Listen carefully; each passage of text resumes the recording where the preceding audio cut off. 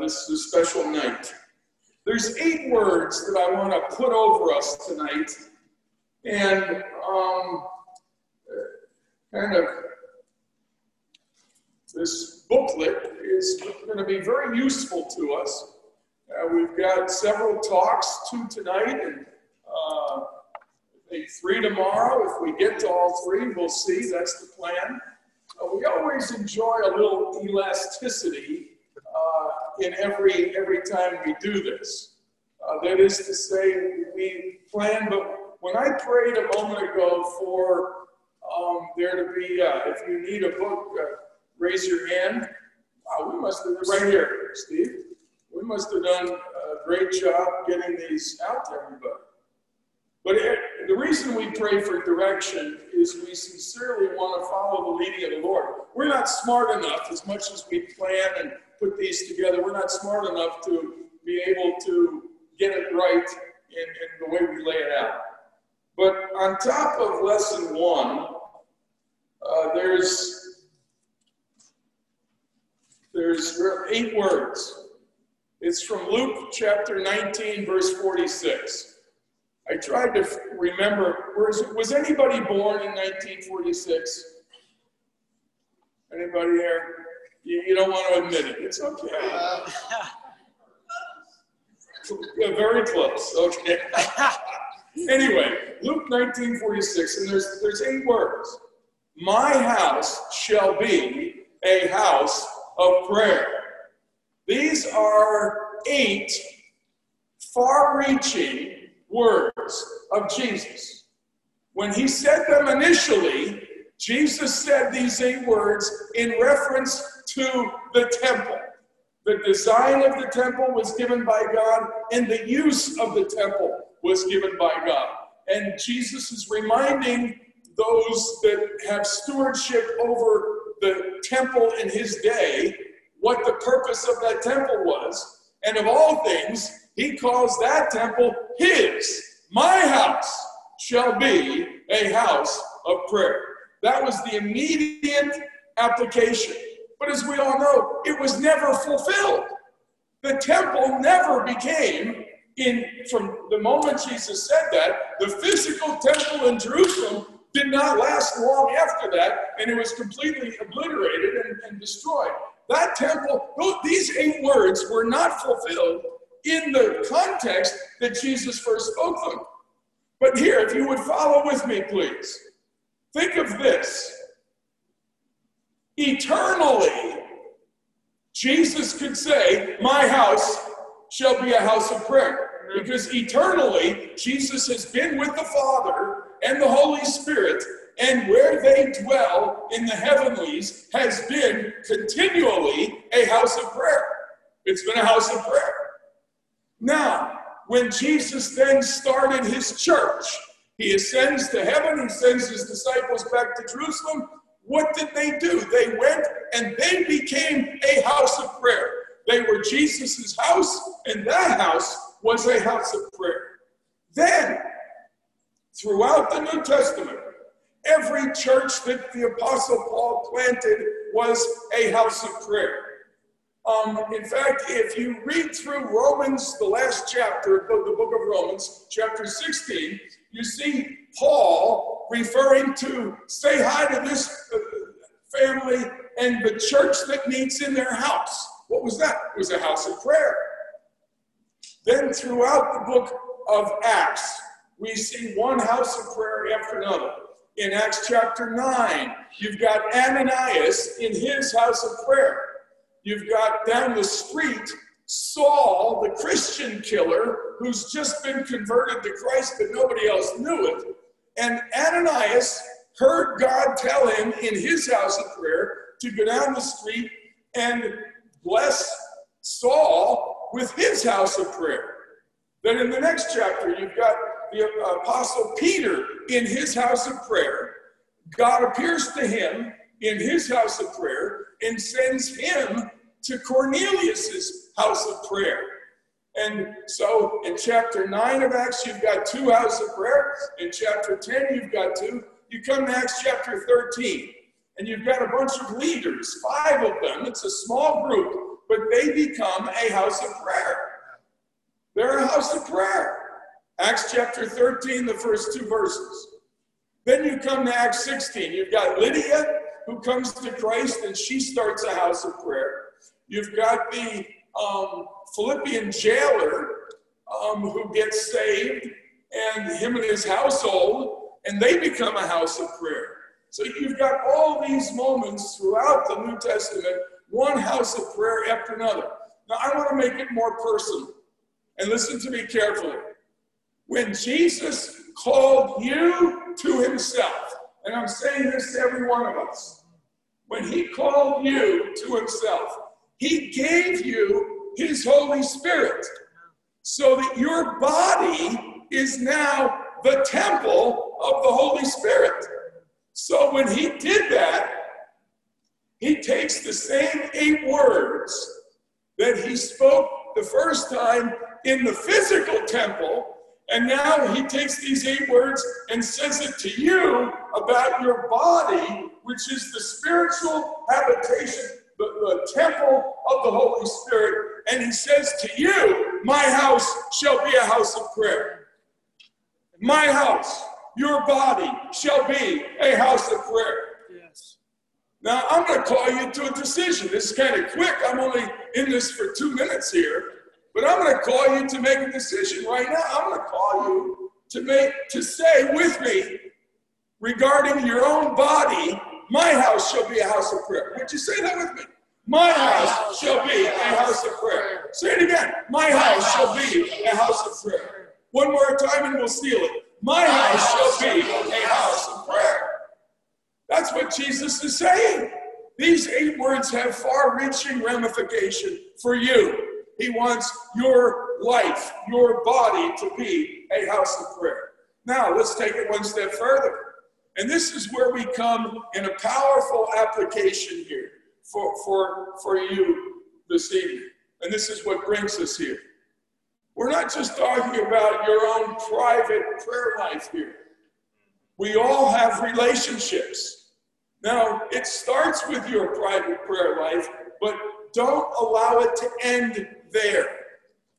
In fact, really, all over the world, it's only Americans and Europeans that we have to talk into this. It's true. You don't have to talk Latin Americans into praying publicly together. You don't have to talk Asians into it. You don't have to talk Africans into it. It's Europeans and North Americans. We are the more private. We're the more independent.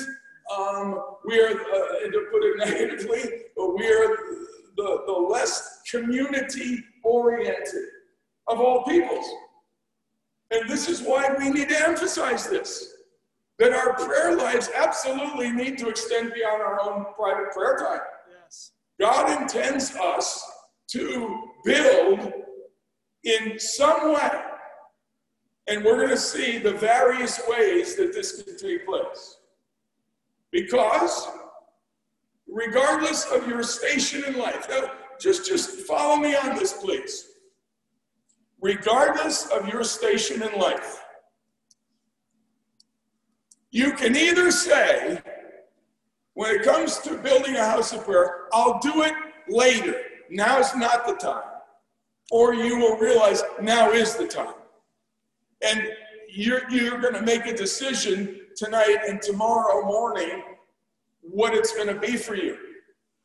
Every station in life, you can put it off till later. You can put it off till the next thing happens, till the next thing. And make excuse after excuse after excuse. I've heard them all. I've used them all. Yeah. Hallelujah. Now, listen, if you're a single person, you have a best friend, you have a Christian friend. They don't even need to be local, they can be somewhere else. But you can make an agreement with that Christian friend, whether local or across the country or in another continent. You can make a commitment to pray at this time slot together, even if it's 5 minutes, 15, 45 minutes. The time frame doesn't matter, but it's the connection that matters. You can make a commitment, whether it's once a week or whatever the time frame is. If you're single, you can have that kind of, you can start today to build a house of prayer. If you're newlyweds, it's absolutely a perfect time to start your house of prayer. Yes. There is no better way to sow righteousness and good patterns into your marriage, into your lives, than as newlyweds to start praying together consistently. There's no better time. If you have young children, it's one of the most challenging times, no question about it. Hallelujah. It'll make you tear your hair out. You'll start with high expectations, and soon you'll crash and burn. Sherry and I have experienced this. Trust me, we know what it is. But at that stage, once you start having little ones, and once you have midnight feedings, and it totally fouls up your schedules, it's tough to maintain your house of prayer. We get all that. But what Sherry and I agreed to early on was consistent inconsistency. Yeah. And we found great freedom in that. Consistent inconsistency. It would come and go, but we'd always come back. Yeah. And we'd always come back. We'd go a season without it, and then we'd come back. It was like a due north on our compass. The compass got shaken up, and we lost our way, but we'd always come back. And God gives grace to all that. No harm, no foul. Amen. When your kids get like in elementary school, that's a more challenging time, believe it or not. You have little ones and you wonder, how can it get more confusing? Then you've got soccer practice, you've got band rehearsal, you've got all these, and now during COVID, you've got in class, you've got online learning, you're now a homeschooler, plus you're trying to keep your job. I mean, it goes on and on. These are complex days. But it doesn't take long. Don't make it fancy. Yeah. Bring it down, bring down your expectations. Make it 1 minute, but do it. Yes. Now, when your kids get in high school, as far as we were concerned, that was the most complex time. If you're younger than that, you wonder, oh, good grief, we've got this. Now, we absolutely love parenting high school students. Some of you are dreading it. We absolutely loved it. There was never a time we dreaded it, and there was never a time we hated it. But high school, I mean, first of all your money's going out the door. I mean, you can hardly go a week that you don't give your kid a $20 bill. I mean, it's a constant. So when finances are down, it's like everything's down, and it becomes hard to build your house of prayer. I get all that. We've done it. We've been there. Let me tell you, consistent inconsistency. Hallelujah. Hallelujah. You adopt, you roll with the punches, you morph what you do. Now, if you're empty nesters, you have absolutely no excuse. I'm serious. This is the time you guys ought to be thriving. You ought to have the best prayer lives of anybody in the room. I'm telling you, I'm serious. It's true. If you've got distractions, you put them there. I mean, come on, I'm serious. I'm speaking from experience on this one. You can't tell me, oh, he doesn't know what he's talking about. I know what I'm talking about. And then if you're a widowed or a widower, I get that. And it's tough. That may be a huge step to take. But you can still find a brother or sister with whom you have a heart-to-heart friendship. God will give you a prayer partner. It will never replace your spouse. You'll live with that sorrow until you see Jesus. But I'm not telling you to get over it. All I'm telling you is live now. Don't tell me it's impossible now because you're lying. It is absolutely possible to have a house of prayer, no matter where you are on that spectrum. God will give you a house of prayer. He will give you a prayer partner. He'll give you that person with whom you can pray consistently. Hallelujah. And frankly, the times that I admitted are the tough ones. From when you bring the baby home from the hospital for the first time till you pay your last college bill. Hallelujah. Those are the best years for a house of prayer. Yes. They're the best years. They are the best years. Don't miss those years. If you miss those years, you're going to live to regret it. Frankly, and I don't need to be manipulative in saying this, but I've got to say, if you don't start now your house of prayer, you will regret it. I'm just saying it. Now is the time. My house shall be a house of prayer. We may have mess, but we're a house of prayer. We may be consistently inconsistent, but we're a house of prayer. Whatever it is for you, do it. Start it. Make your appointment with God. Keep it. Start small. Be yourself. Keep it real. But start. Do it. Yes. Keep it short. One of the biggest problems, and you're going to hear some testimonies today and tomorrow. We share testimonies to give illustrations, but not so that you judge yourself according to others.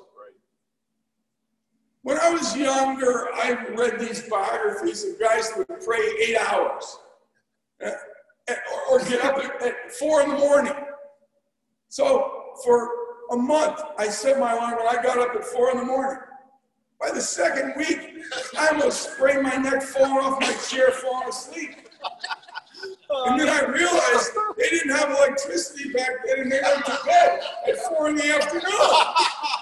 Of course they got up at 4 in the morning. I'm still working at 9 and 10 o'clock at night, and then I cool my jets for a couple hours, so I don't go to bed till midnight. How sharp did they expect me to be at 4 o'clock in the morning? My point is, don't judge yourself by anyone else. The standard is Jesus, and he loves you, and he wants you to step in and say today with me in words, my house shall be a house of prayer. My house shall be a house of prayer. And nowhere does it say you got to do the dishes before you can have a house of prayer. You don't have to vacuum before you have a house of prayer.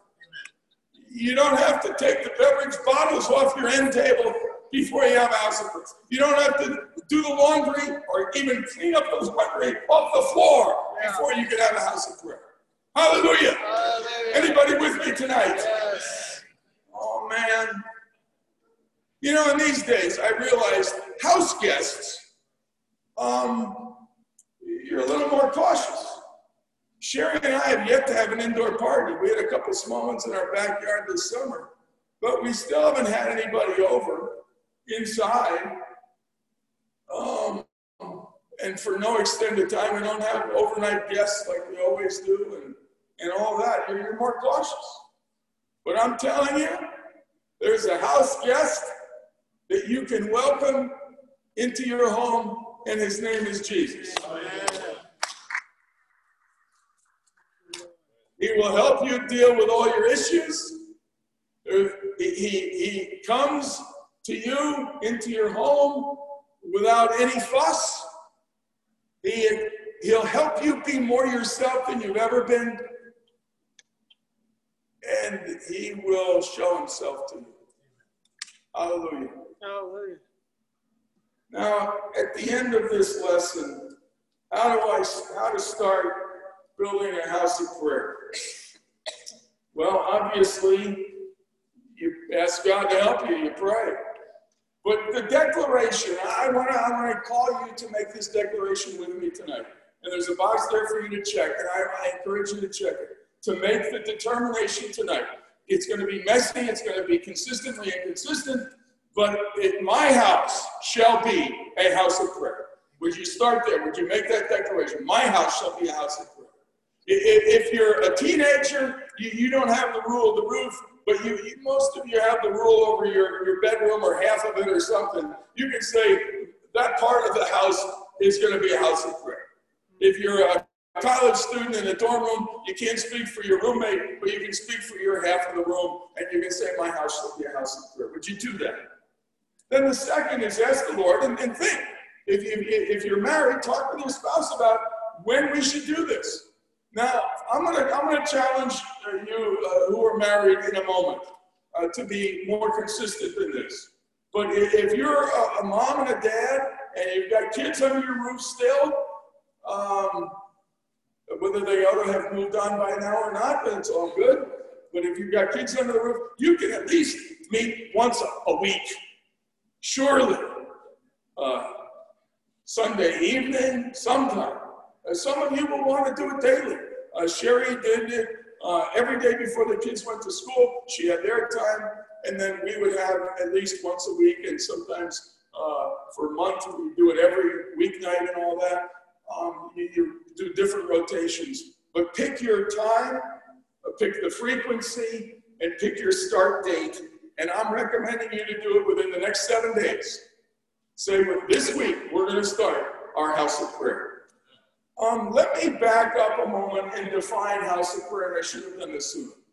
A house of prayer is a gathering, a consistent gathering of praying Christians who encounter the manifest presence of Christ. Anywhere, anytime, anyone. A consistent gathering of praying Christians who encounter the manifest presence of Christ. You don't need to write it down, it is in your notes, but if you wrote it, you probably remember it better than just reading it. We encourage everyone to start small. You can grow it from there, but make a commitment that is lower than what you hope to keep, rather than some gigantic commitment that you'll keep for a month if you're lucky. And then a few of these suggestions, we've already mentioned: be brief, be bold, I'd add be yourself, be biblical, be a blessing, do it with joy, don't do it with a frown. This shouldn't be, passive aggressive. We ought to be entering in optimistically that this is going to be great. And we're going to see lots of promises in the Bible that God will meet you powerfully and profoundly. Be creative. And it is so important to be consistent, even consistently inconsistent. I want to just talk for a moment with those who are married to Christians. When we got married, we loved the Lord. I've been committed to Christ for a long time, since high school, and a devout follower of Christ. But I was not anticipating praying with Sherry every day. That wasn't what I signed on for. No, I mean, we pray at breakfast, we pray at lunch, we pray at dinner, and we thought we were doing pretty good. But into the marriage, Sherry says, honey, can we pray together? I said, well, we pray breakfast, lunch, and dinner. That's 3 times a day. I mean, come on, give me a little credit. Well, no, I just want to pray together. Well, as time went on, she was always very nice about it. She never badgered me. I mean, she could have been a little feisty about it. And, but she was you know how kind Sherry is. She was kind, she was patient, extremely patient. Well, and we would have times of prayer, but very infrequently besides meals. So, about 11 years into the marriage, I made a commitment to Sherry. I came home and asked her to forgive me for not being the spiritual leader in our marriage. And I repented, and then I said, and I promise, I commit myself to pray with you every day from now on. And then all of a sudden I felt this huge weight of responsibility on my shoulders. And so I said, and if I forget, please remind me. That was to just make sure she knew that she was half responsible for us fulfilling this vow that I had taken. Well, in the first month, I forgot a couple of times, and I called her and said, we forgot to pray last night. It wasn't I forgot, we forgot to pray last night. So we prayed, and since then, we pray every day, every night, sometimes several times, but if we haven't prayed, at least in the evening, before bedtime, we pray. And it has been absolutely the greatest thing. Today, there's no one I would rather pray with than Sherry. There's no one I get more answers to prayer with than Sherry. And normally, every week, we have an extended time of prayer. During the week, either I or she will pray. Sometimes we'll both pray. We might pray back and forth. But at least once a week, we have an extended time. We do road trips, and we can pray an hour, 2 hours together with our eyes open, of course. But it has been absolutely wonderful. If I'm angry, go to bed angry, I'll say, you pray. Well, she's way too smart. She says, oh no, I think you need to pray. So I'll get my heart right and then I'll pray. Hallelujah. The Bible says don't go to bed angry. Don't let the sun go down on your anger. So the commitment to pray together is one of the best ways to pull that weed out of your marriage. But then the benefits of seeing so many answers to prayer. Often I'll be pacing all around this room and up against the wall, and I'll call Sherry and say, I need a breakthrough. Would you pray with me? And she'll agree with me in prayer. And before we're done, like within a minute or two, bam, there's the breakthrough. It's absolutely amazing how quick we get answers to prayer. And if I'm out of the country and I have 2 minutes to call, I'll talk with her for 1 minute. We'll pray for 1 minute. But we always touch. We always touch. We always touch God. One night I came home and we were tired and we were out at a movie or something and got home late and we were shocked. And then I said, I'm laying there. You pray. And she's shocked. She goes, you pray. So here was my prayer. Good night, God. That was it. That was it. But we touched God. Hallelujah. Yeah. Now, you may think that's silly or stupid or legalistic. I promise you it's not legalistic. I don't think I'm more righteous because I do this, but I am more blessed. I am. There's no question. I'm blessed because we do this. Legalism gets you to do stuff you don't want to do. This is a commitment that I made because I want to do it, and it helps me do it. And I encourage you, husbands and wives, humble yourselves, approach each other now, tonight. There's no time like now. Do it now. Those of you watching from home, you've got no excuse. You got nobody else around. Hallelujah. Make the commitment tonight. Humble yourself. Did I say humble yourself? Let me tell you. And I'm going to just speak to the folks at home. The number one reason, I've got 18 reasons men don't like to pray with their wives. And the reason I know this is because I was guilty of all 18. Hallelujah. But the number one is I don't like to do anything with Sherry that she's better at than I am. It's true. We used to play, what was that game we used to play? Coup-Foray. And Mealborn. Have you ever heard of Mealborn? No. It's a stupid old game. Sherry was like, she could have gone to the Olympics with Mealborn. And she beat me every time. I threw the dumb game out. One day she says, well, where's my Mealborn game? I said, oh, I threw that out. Why do something with your wife that she beats you? Well, it was kind of that way with prayer. It was like I kept getting, she prays better than I do.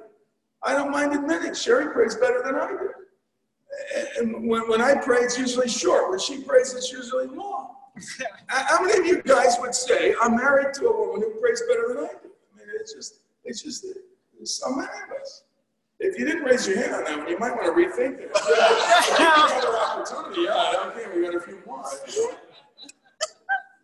Hallelujah. But here's the deal. I was prideful. It was my prideful heart. I mean, it's one thing to throw out Mealborn, but don't throw out Jesus and don't throw out prayer. If that's a source of pride for you because your wife does it better than you, you just need to humble yourself. That's all. God opposes the proud, but he gives grace to the humble. Humble yourself. Humble yourself on this one. Humble yourself. And say, honey, I haven't been doing it right, but we're going to do it. And don't expect me to pray like an Olympic athlete. And don't even expect me to pray like you do. Let me be myself when I pray, and let me pray short. But let's do this. Amen. How many of you are with me? Hallelujah. Hallelujah. Praise God. Praise God. I want to just lead us in prayer one moment here, if you would. Father, we humble ourselves. We humble ourselves. And men, I don't mean to put any of you on the spot, but I am going to put you on the spot. I'm going to ask you, men, husbands, I'm going to ask you right now to make a commitment, and I'm going to ask you in a moment, don't do it right now, but I'm going to ask you in a moment to stand and to say, yeah, I repent, I humble myself, and I really haven't been a man. I haven't really been leading my home, and I feel like a beginner, but I'm going to do this. I humble myself tonight. Jesus, help me, teach me, lead me. But from this point forward, I commit myself to pray not once in a while, but to pray by the grace of God every day, at some time short, but to pray with my wife every day. Now, some of you have made that commitment before, and tonight I'm going to ask you to reaffirm that commitment. And some of you have never even thought of that commitment, but I'm going to ask you also. So if that's in your heart, as an act of humility before the Lord, would you just stand right where you are right now and make that commitment? Would you stand, please? God bless you. God bless you. Praise God. Praise God. Father, I loose over my brothers here standing the grace of God. Lord, we humble ourselves, and thank you that when we humble ourselves before you, you do lift us up. Amen. And Lord, honor each decision, and those that are yet waiting the decision that may not have stood, bless them for their integrity in wanting to think this through further. Nothing wrong with that. Lord, your ways are perfect.